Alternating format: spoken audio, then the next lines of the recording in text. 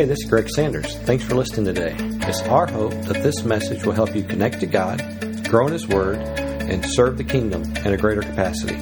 Thanks for listening and enjoy today's message.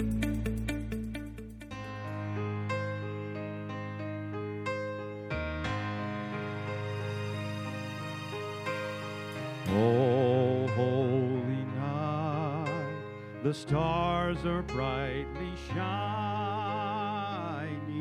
It is the night of our dear Savior's birth. Long lay the world in sin and error pining, till He appears and the soul felt its worth. A thrill of hope, the weary world rejoices, for yonder breaks a new and glorious morn. Fall on your knees, oh, hear the angel voices, oh, night divine, oh, night when Christ was born,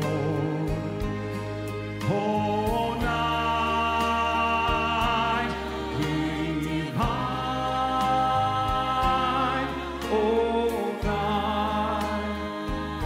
oh, night divine. Truly He taught us to love one another. His law is love, and His gospel is peace. Chains shall He break, for the slave is our brother, and in His name all oppression shall cease. Sweet hymns of joy and grateful chorus raise we, let all within us praise His holy name. Christ is the Lord. Oh, praise His name forever. His power and glory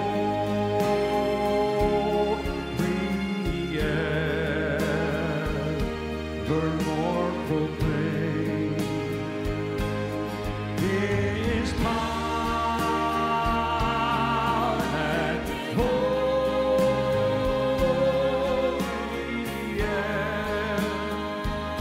evermore proclaim.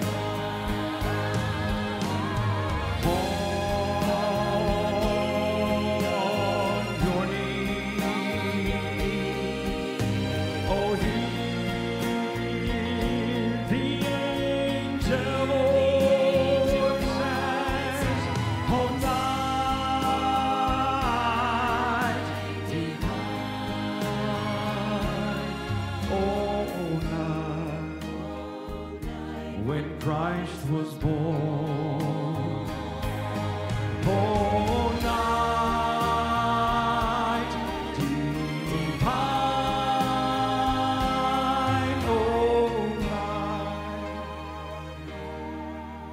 oh, night divine.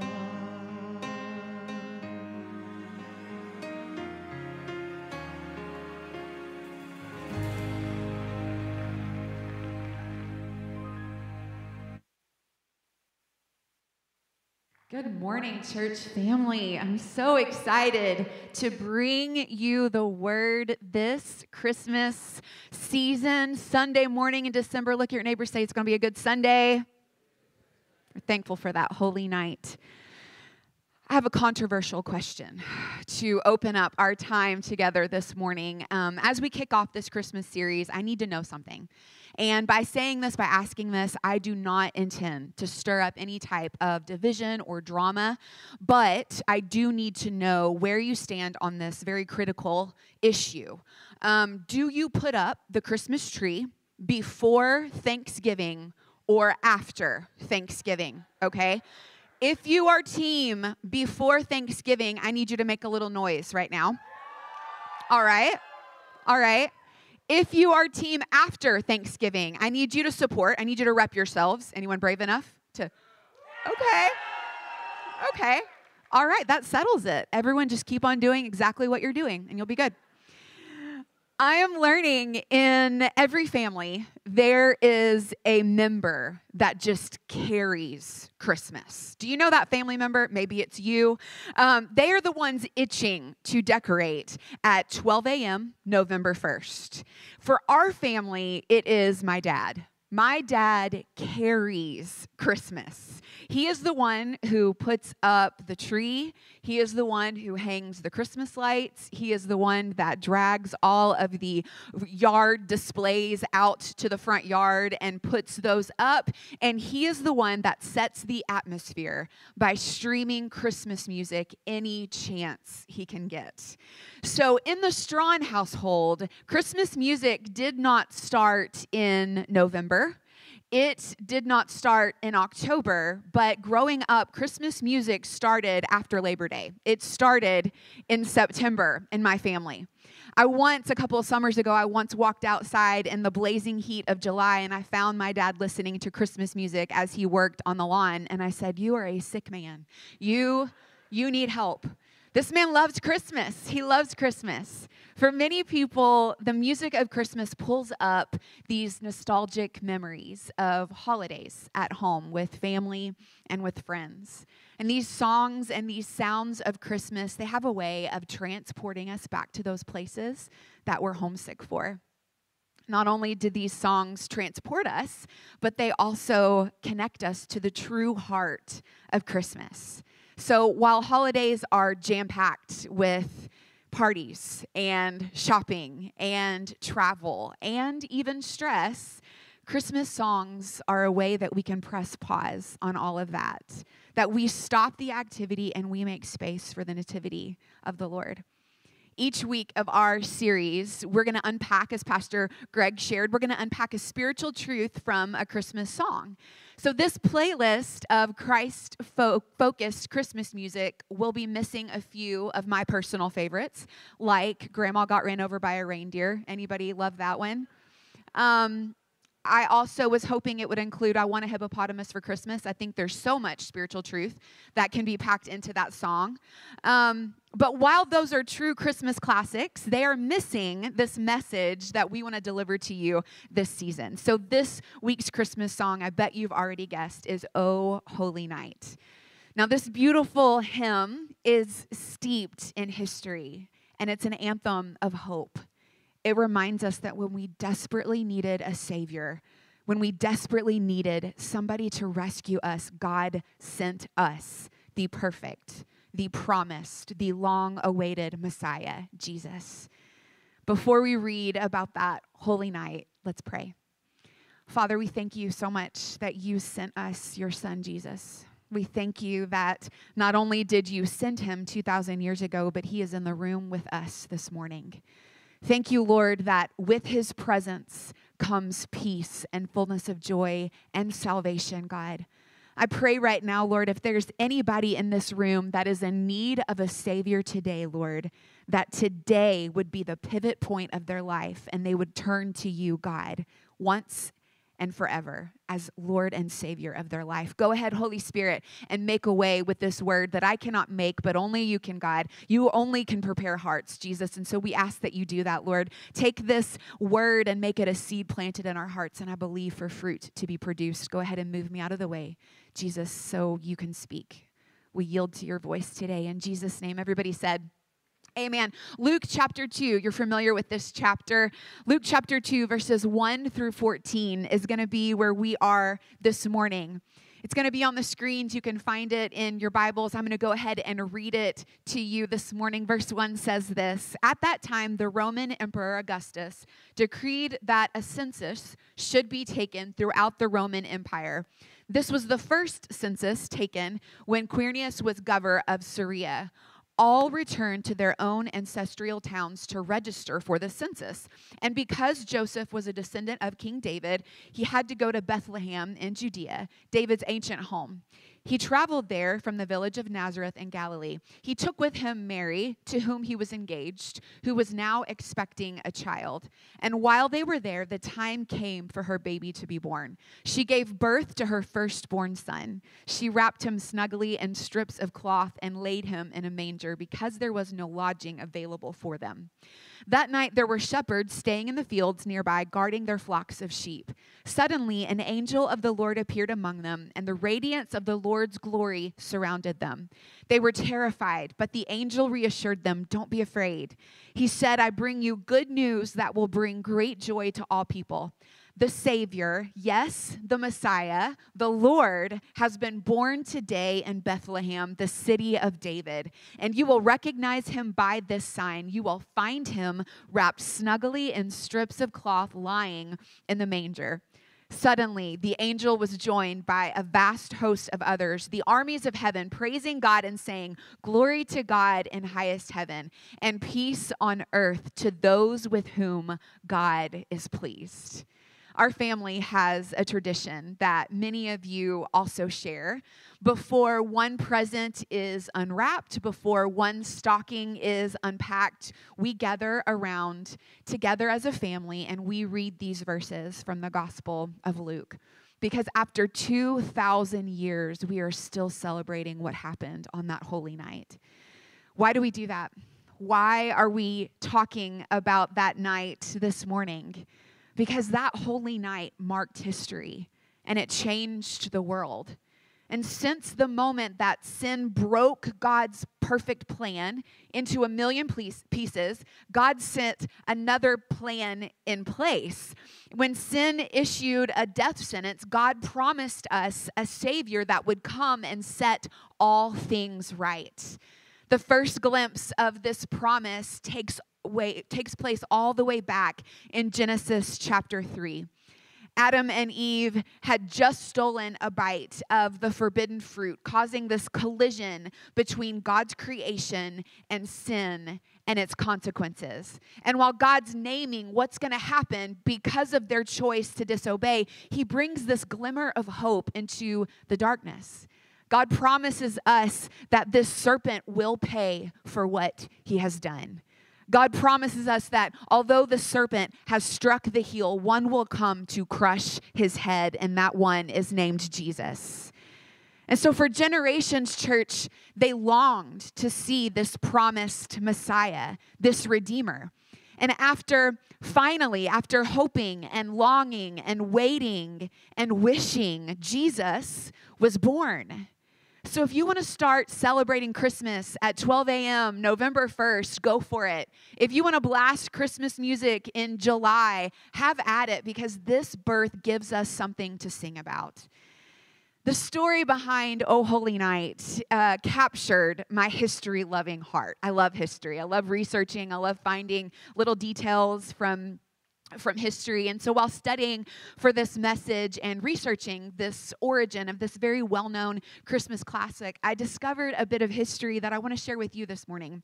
So this song we sing actually started out as a poem, and it was written in 1843 by a French poet, and I'm going to try to pronounce his name. Now, I give you a disclaimer. I did not take French in high school. I took Spanish. So bear with me, but his name needs to be spoken. He is the one that wrote this. So Pastor Bethany, that's going to go. We're going to go with that. He was the one who was commissioned in 1843 to write this Christmas piece to celebrate something. The local church was renovating their organ, and so the priest of the local parish commissioned this French poet to write a piece to celebrate that. So once he had the poem in hand, he took it to a legendary composer, Adolphe Adams, who was known for composing ballets such as Giselle. You might be familiar with that ballet. And so that composer set that poem to music. Now, what's really interesting is neither of these men are known for their strong Christian beliefs. So once that kind of became public knowledge, this song actually was largely banned because it was revealed that one writer had renounced his faith in Jesus and the other composer was of Jewish origin. However, though, a decade later, author and abolitionist John Sullivan Dwight discovered this French poem, and he translated it into English for his readers. And that is how the song became a part of our American Christmas culture. So there were many elements that were really interesting and that caught my attention, and I'll share a few more as we go on. But the first thing that really grabbed my attention about this hymn, O Holy Night, is this. The original title wasn't O Holy Night, it was this. It was Midnight Christians. Midnight Christians. Look at your neighbor, say Midnight Christians. If I had to choose a title for this message, it would be Midnight Christians, because I believe I'm talking to some Christians who have seen and survived some dark midnights. If you've ever walked through the darkness of a midnight, you really do know that Jesus is the Savior. Maybe your midnight looked like the death of a loved one. Maybe your midnight looked like the betrayal from a friend, or a battle with depression, a struggle with your faith, a wrestling with some type of addiction or unexpected disappointment that crashed into your life. Maybe you're here in this room, and as we're singing Christmas songs and celebrating the season, you feel far from desiring to celebrate because you are finding yourself in a midnight this morning. If that's you, I've come to bring a message of hope in the hardship for you. I've been praying over this message, and every message is kind of like, it's like holds a special place in your heart. But I just said to the Lord, as I was praying for this message this weekend, I just said to the Lord, I'm carrying this message differently. I'm carrying it differently in my heart because I know the weight that hope can bring to a life that is confused, that is broken, and that is walking through a midnight. So I've been praying for you. If that's you this morning, if you find yourself in a dark night of the soul, if you find yourself in circumstances that seem far from being celebratory, then God has brought you here this morning for such a time as this because he has a message to speak to your heart, and that message is there is hope in your hardship. Jesus came for our midnights. Jesus came for our mountaintops, but he came for our midnights.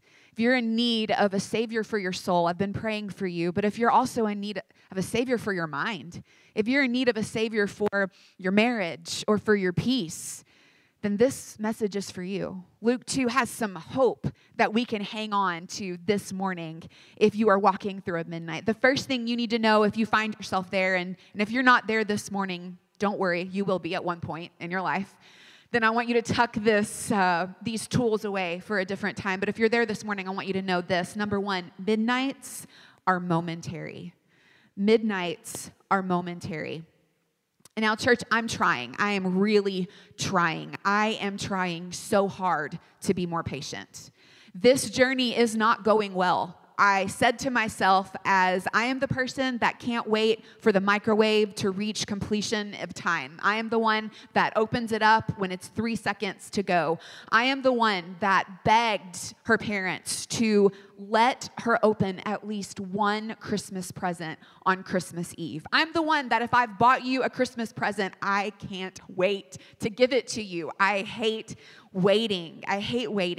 I am the one who gets slight road rage when someone really slow pulls out in front of me when I'm in a hurry on my way to get somewhere. I know I'm not alone in this. Don't make me feel alone, church. Do you hate to wait?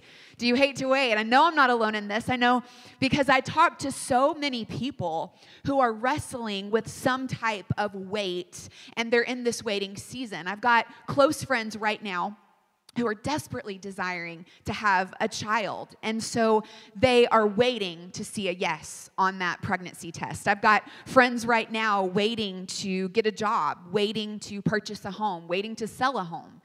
I've got friends who are praying their children back into the kingdom of God. I'm waiting on a few things myself.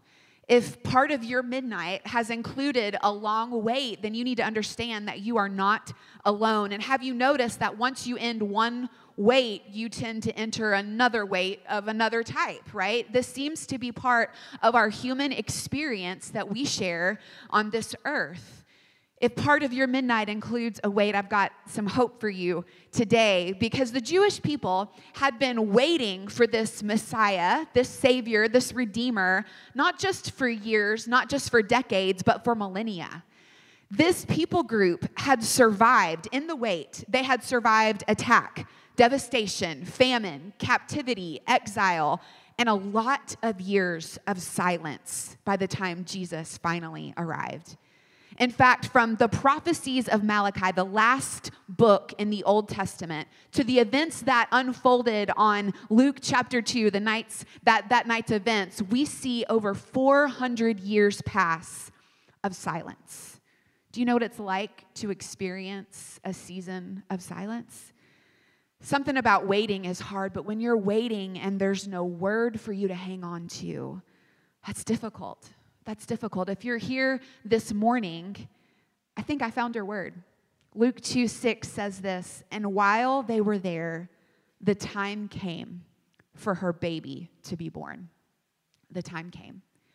Verse 1 of O Holy Night reads this, "Long lay the world in sin, in error, pining, until he appeared and the soul felt its worth.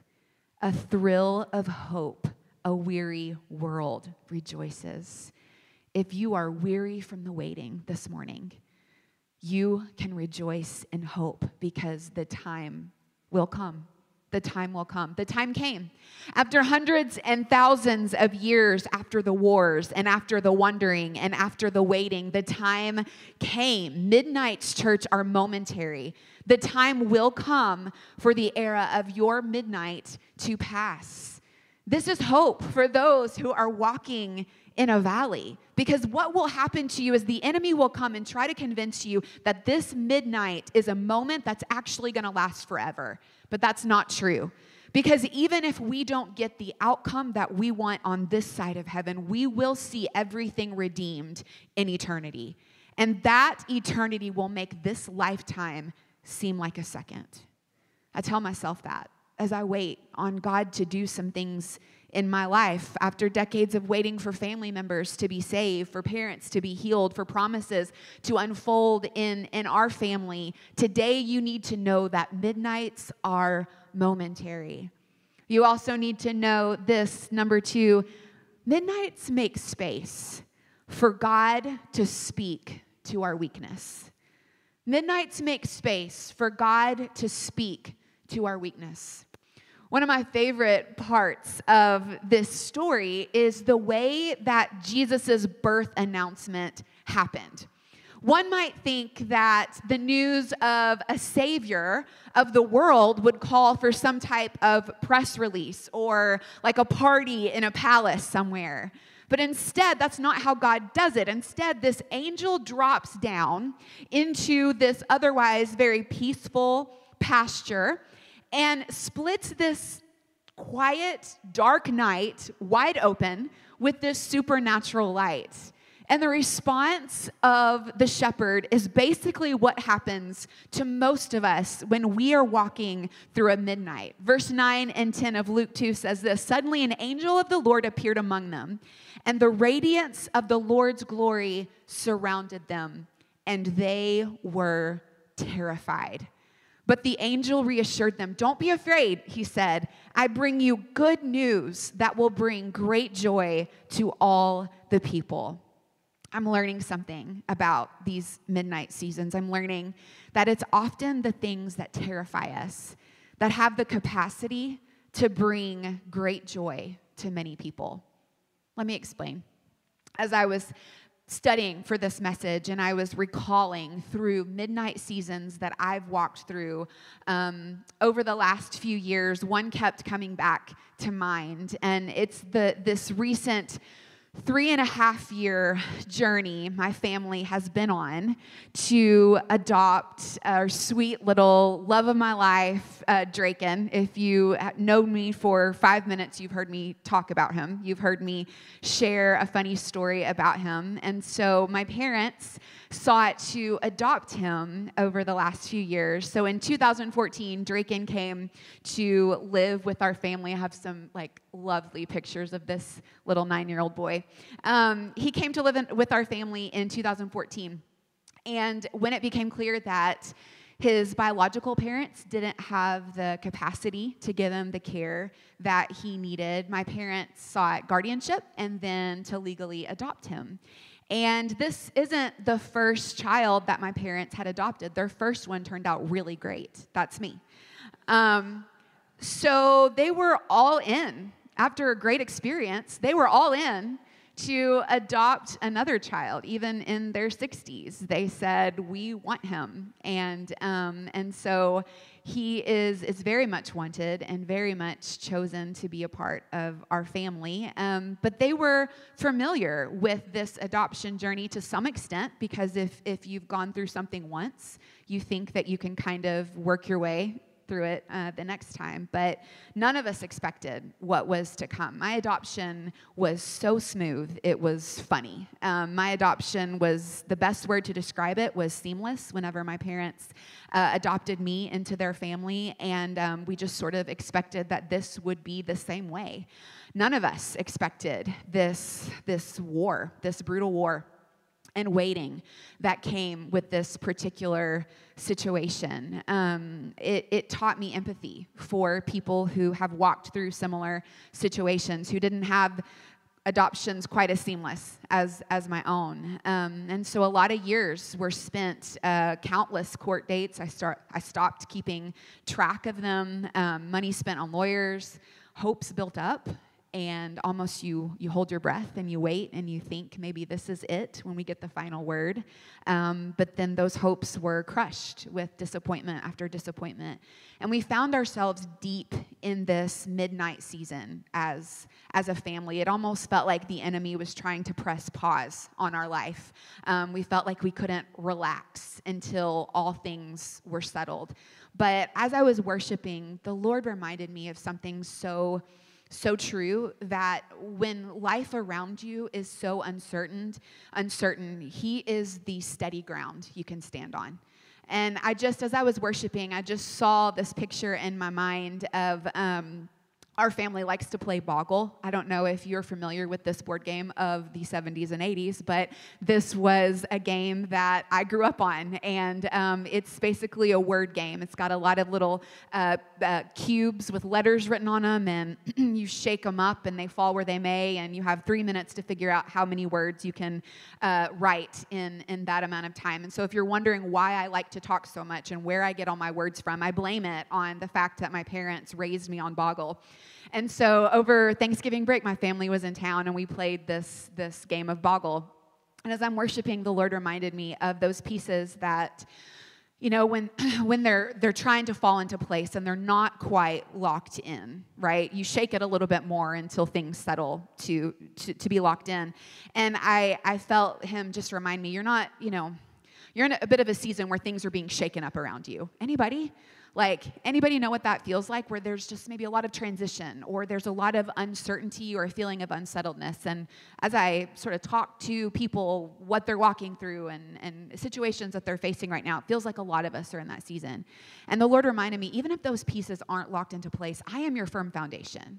That even whenever you've got court appointments and doctor's appointments and lawyer appointments, and when you are waiting for something, or when you are hoping for something, or when you are just trying to put one foot in front of the other, even when life is so uncertain and things aren't locked into place, He is the steady ground that we stand on.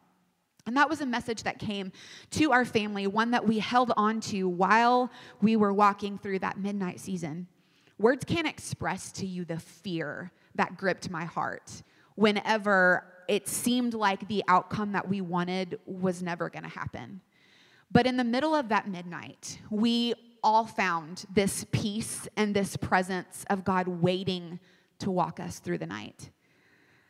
None of us in my family, to my knowledge, had angelic visitations like these shepherds did in this pasture. But as we did grapple with those emotions that were tumbling around inside of us, God would speak those same words over and over to us. Don't be afraid. Don't be afraid. And God walked with us every step of that 3-year journey, all the way to victory. I have a picture of what that victory looked like. It's a picture of Draken's adoption day that we got to celebrate early this year, where we got to hear that final word that we had been waiting for. And now what I've discovered and am discovering is that moment of hardship, it's a message of hope that I have to share with people for the rest of my life, that I can give to people who are walking through a similar season, or maybe just a season that's marked with a lot of waiting and a lot of hoping. I can say, I've walked through that midnight valley, and I know that He's faithful. And I know that the time will come, that there will be a shift, there will be a change, and that He who guides us through the night is trustworthy. He is trustworthy. Fear tries to keep us company at night. As a kid, I always battled fear. I'd like to say as an adult, I never battle fear, but that's just not true. I also battle fear as an adult. But as a kid, I didn't quite have the tools that I have now to fight that fear. And so I remember I would lay in my bed, and it wasn't necessarily nightmares that would plague me, but it would actually be more imaginations in my own brain. It's like if I didn't have a nightmare, I could just think one up in my mind. Anybody with me here? And so I remember those many nights that I would lie in my bed, and it felt like fear was there to keep me company. And if you are there this morning, I have good news, that fear might be in the midnight with you, but there is one greater than fear, and He promises us to be our shield, not just to hold up a shield, but the Word says He is our shield.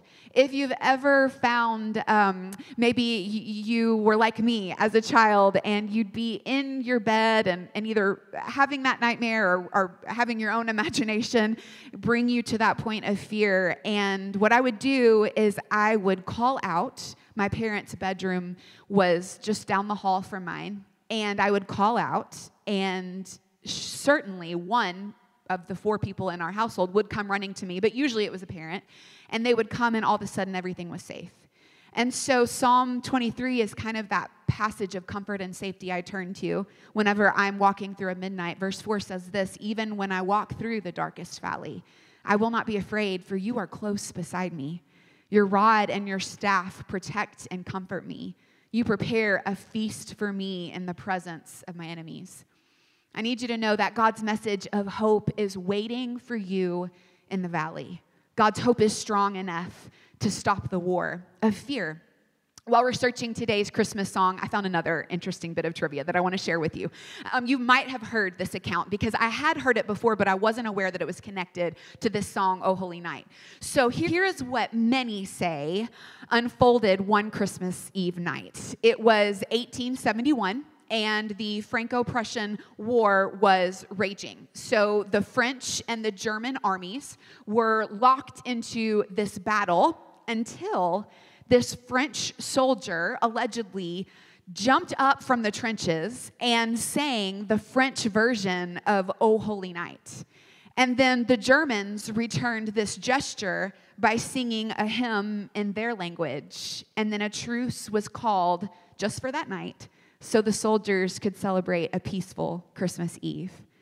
We'll never know if that actually happened, but I do know this, that God really can bring peace to any war that you're walking through.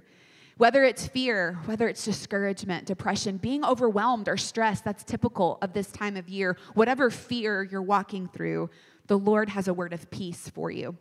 The second verse of this song reads, He knows our need.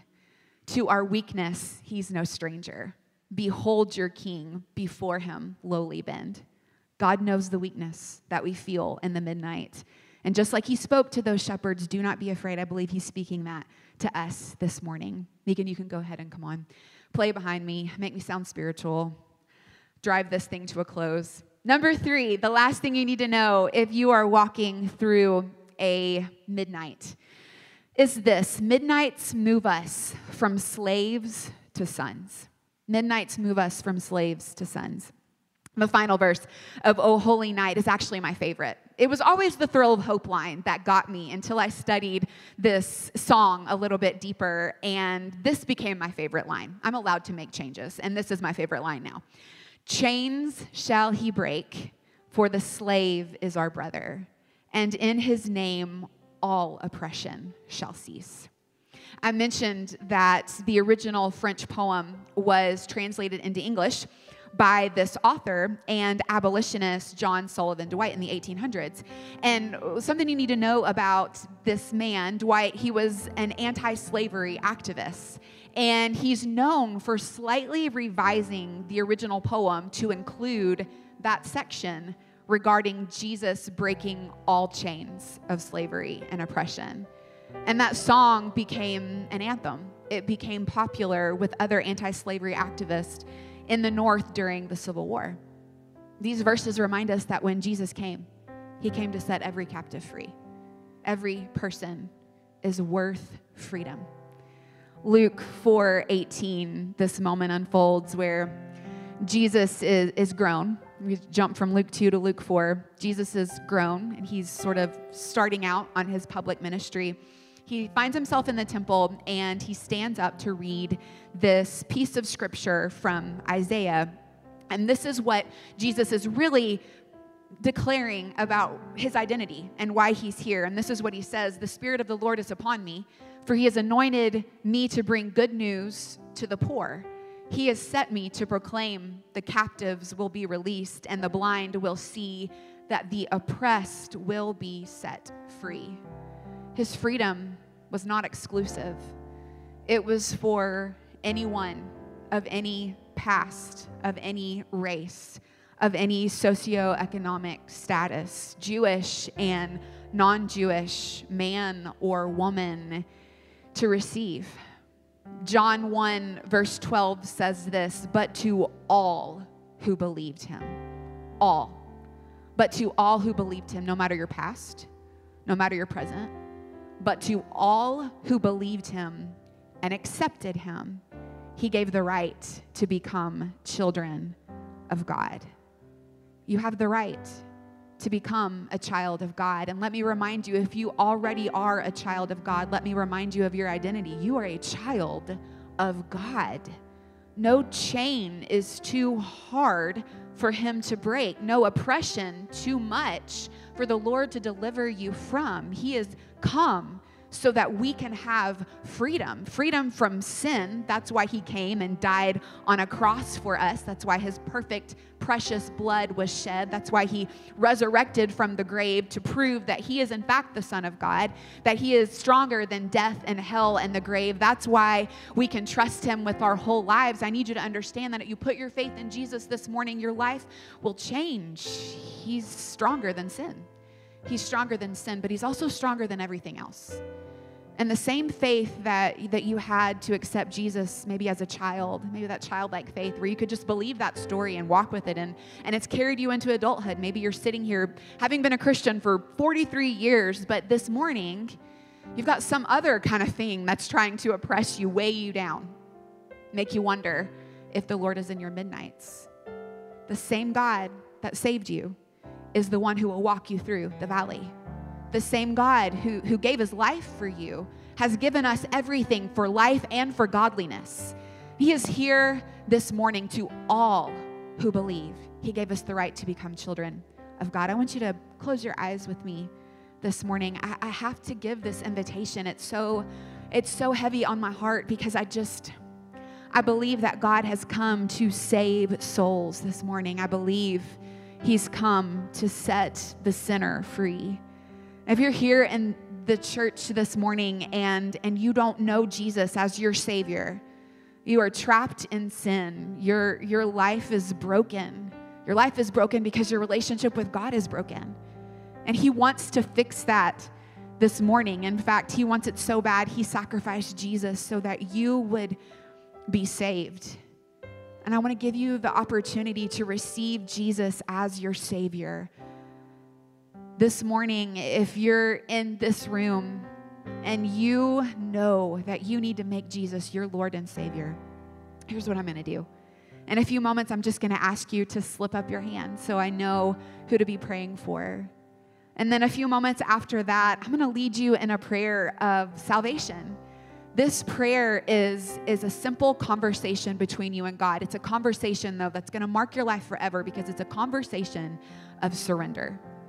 And what that looks like is you're going to tell the Lord, you are a sinner. You've messed up. You understand that. But you understand He's God's Son, and He has a plan for you, and you will put your faith in Him. But here's the deal. Then you have to let Him be Lord of your life. I think you might have tried it all these other ways where you're still in charge, but the thing that's missing for you is release of control, where He really does get to be the one that is calling the shots. He's the one that is in charge. He's the one that you follow after. So in that surrender, I believe you're going to experience salvation. And that salvation comes and it changes your life forever. It's beautiful. And I'm excited for you to experience that this morning. If you're ready to make that decision, when I count to 3, listen, no one's looking around. This isn't about you and anybody else. This is about you and Jesus. On the count of 3, if you need to make Jesus your Savior, would you just lift your hand up nice and high? 1, 2, 3. Praise God. Praise God. Thank you, Jesus. Thank you, Jesus. Thank you, Lord. I'll give you a few more moments. You want to make Jesus your Savior. You can put your hands down. I'm so thankful that God has come to save souls and that He's doing that this morning. Church, would you pray with me as we lead our brothers and sisters in a prayer of salvation? Would you just repeat after me? Don't just say it, though, with your mouth. I want you to say it with your heart. Say, Dear Jesus, thank you for coming into this broken world. I am broken because I'm a sinner and I need you to be my Savior. Will you forgive me of my sins? Will you come be Lord of my life? I believe you're God's Son. I believe you died on a cross for me. I believe you rose again. Come fill me with your Spirit. Make me just like you. In Jesus' name, the church said, amen. Can we give God glory for salvation this morning? Praise God. Praise God. I want to close our time in the last few minutes to kind of share a thought that has been on my heart. After I wrote the last word of this message, I couldn't get away from this moment that happened a little bit later in Luke chapter 2 that I hope brings you some encouragement. So if you're here this morning and you're walking through a midnight, this is specifically for you. So the shepherds, once they hear the good news, you know this part of the story, they race off to figure out, is this true? And so they run and they find this scene set exactly as the angel said it would be. They find Mary and they find Joseph and they find this little baby wrapped snugly in strips of cloth lying in a manger. And so they see this scene just as God had promised. And they returned, it says in Luke 2, they returned to their fields, praising God and glorifying His name, so excited about what they had seen. And I kept thinking of that moment, about how they saw the Savior, but then they returned to like everyday life. They just had this angelic visitation. They just had this moment in church where they felt the presence of the Lord. They cried, they felt Jesus, and then they had to walk back in and see all the dishes in their kitchen sink. You know what I mean? And we all have moments like these shepherds have experienced where we have this moment, this encounter with God, this hope that He brings us, and then we walk back into our everyday lives. And this morning, I can't fix your midnights. I wish I could. I wish I could like right every wrong, but then I would be Jesus and that would be weird. Only He can do that. I wish I could though, but I can't. But I can give you the same hope that these shepherds have given me, that whenever they returned to their field, it was the same field, but their faith was stronger. And so, guys, as we walk back into the circumstances that we can't erase and there's no quick fix and we just have to walk kind of one foot in front of the other, we're returning to the same field, but I hope your faith is stronger. I hope that whenever you find yourself walking through a midnight, that you cling to Psalm 23 that says, even when I walk through the darkest valley, you are with me. You are beside me. Your rod and your staff, they comfort me. I believe that's the hope that God has for us this morning. Would you stand with me? Would you close your eyes? Would you check in to this message? This is a moment for you and the Lord to have some conversation around your midnights. I know that I'm talking to people walking through all different types of midnights. Your midnight looks different than my midnight. But I know that I'm talking to some people who are walking through a season where they are in need of a Savior. And I'm not talking about the salvation that He brings. You have that. But I'm talking about saving of our mind, of our relationships, of our emotional, maybe we're walking through emotional turmoil. Maybe we're walking through a very broken season in some relationships in our life. Whatever that midnight looks like for you, this is where God has come to infuse a message of hope into your season. The Savior came for you too. And He didn't just come once. He's here this morning. And if you are in need of a little bit of hope this morning in a midnight, would you just lift your hands and would you receive this prayer that I have to pray over you? Jesus, you see every hand that is lifted, that is walking through a midnight season. God, you alone know the details and the heartbreak and the sharpness of that season. You alone, God, can restore and bring peace to that midnight. God, you alone can make the page turn and the chapter change. God, you alone can do that. But Lord, as we wait, Father, we know that you're with us. God, I pray hope where there has been fear. I pray peace where there's been chaos. I pray where there's been a struggle and a striving. I speak rest in Jesus' name. I thank you, Lord, that we're going to be like those shepherds, that we've had an encounter with your word. We've seen you work this morning. You have brought us hope today. But Lord, a lot of us are walking right back into the field that we came from. But I thank you, Lord, that we're not walking back into that field the same. We are walking back into that field with a stronger faith, God. That we're going to lean on the truths that you've given us this morning, that our midnights are momentary, that you come and you speak faith and promises to our weakness, God.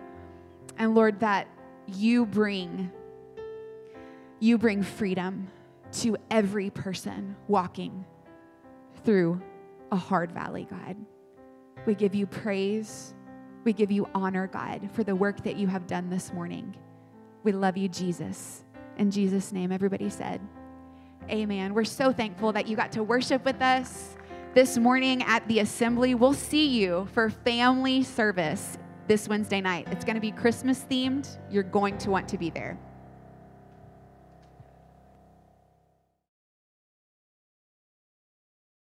Hello, this is Greg Sanders, pastor of the Assembly here in Cabot. I want to say thanks for listening today. If you are ever in the Cabot area, we'd love to have you join us for a service. For service times, check out our webpage at theassemblycabot.com. Thanks again for listening. We hope you have a great day, and God bless.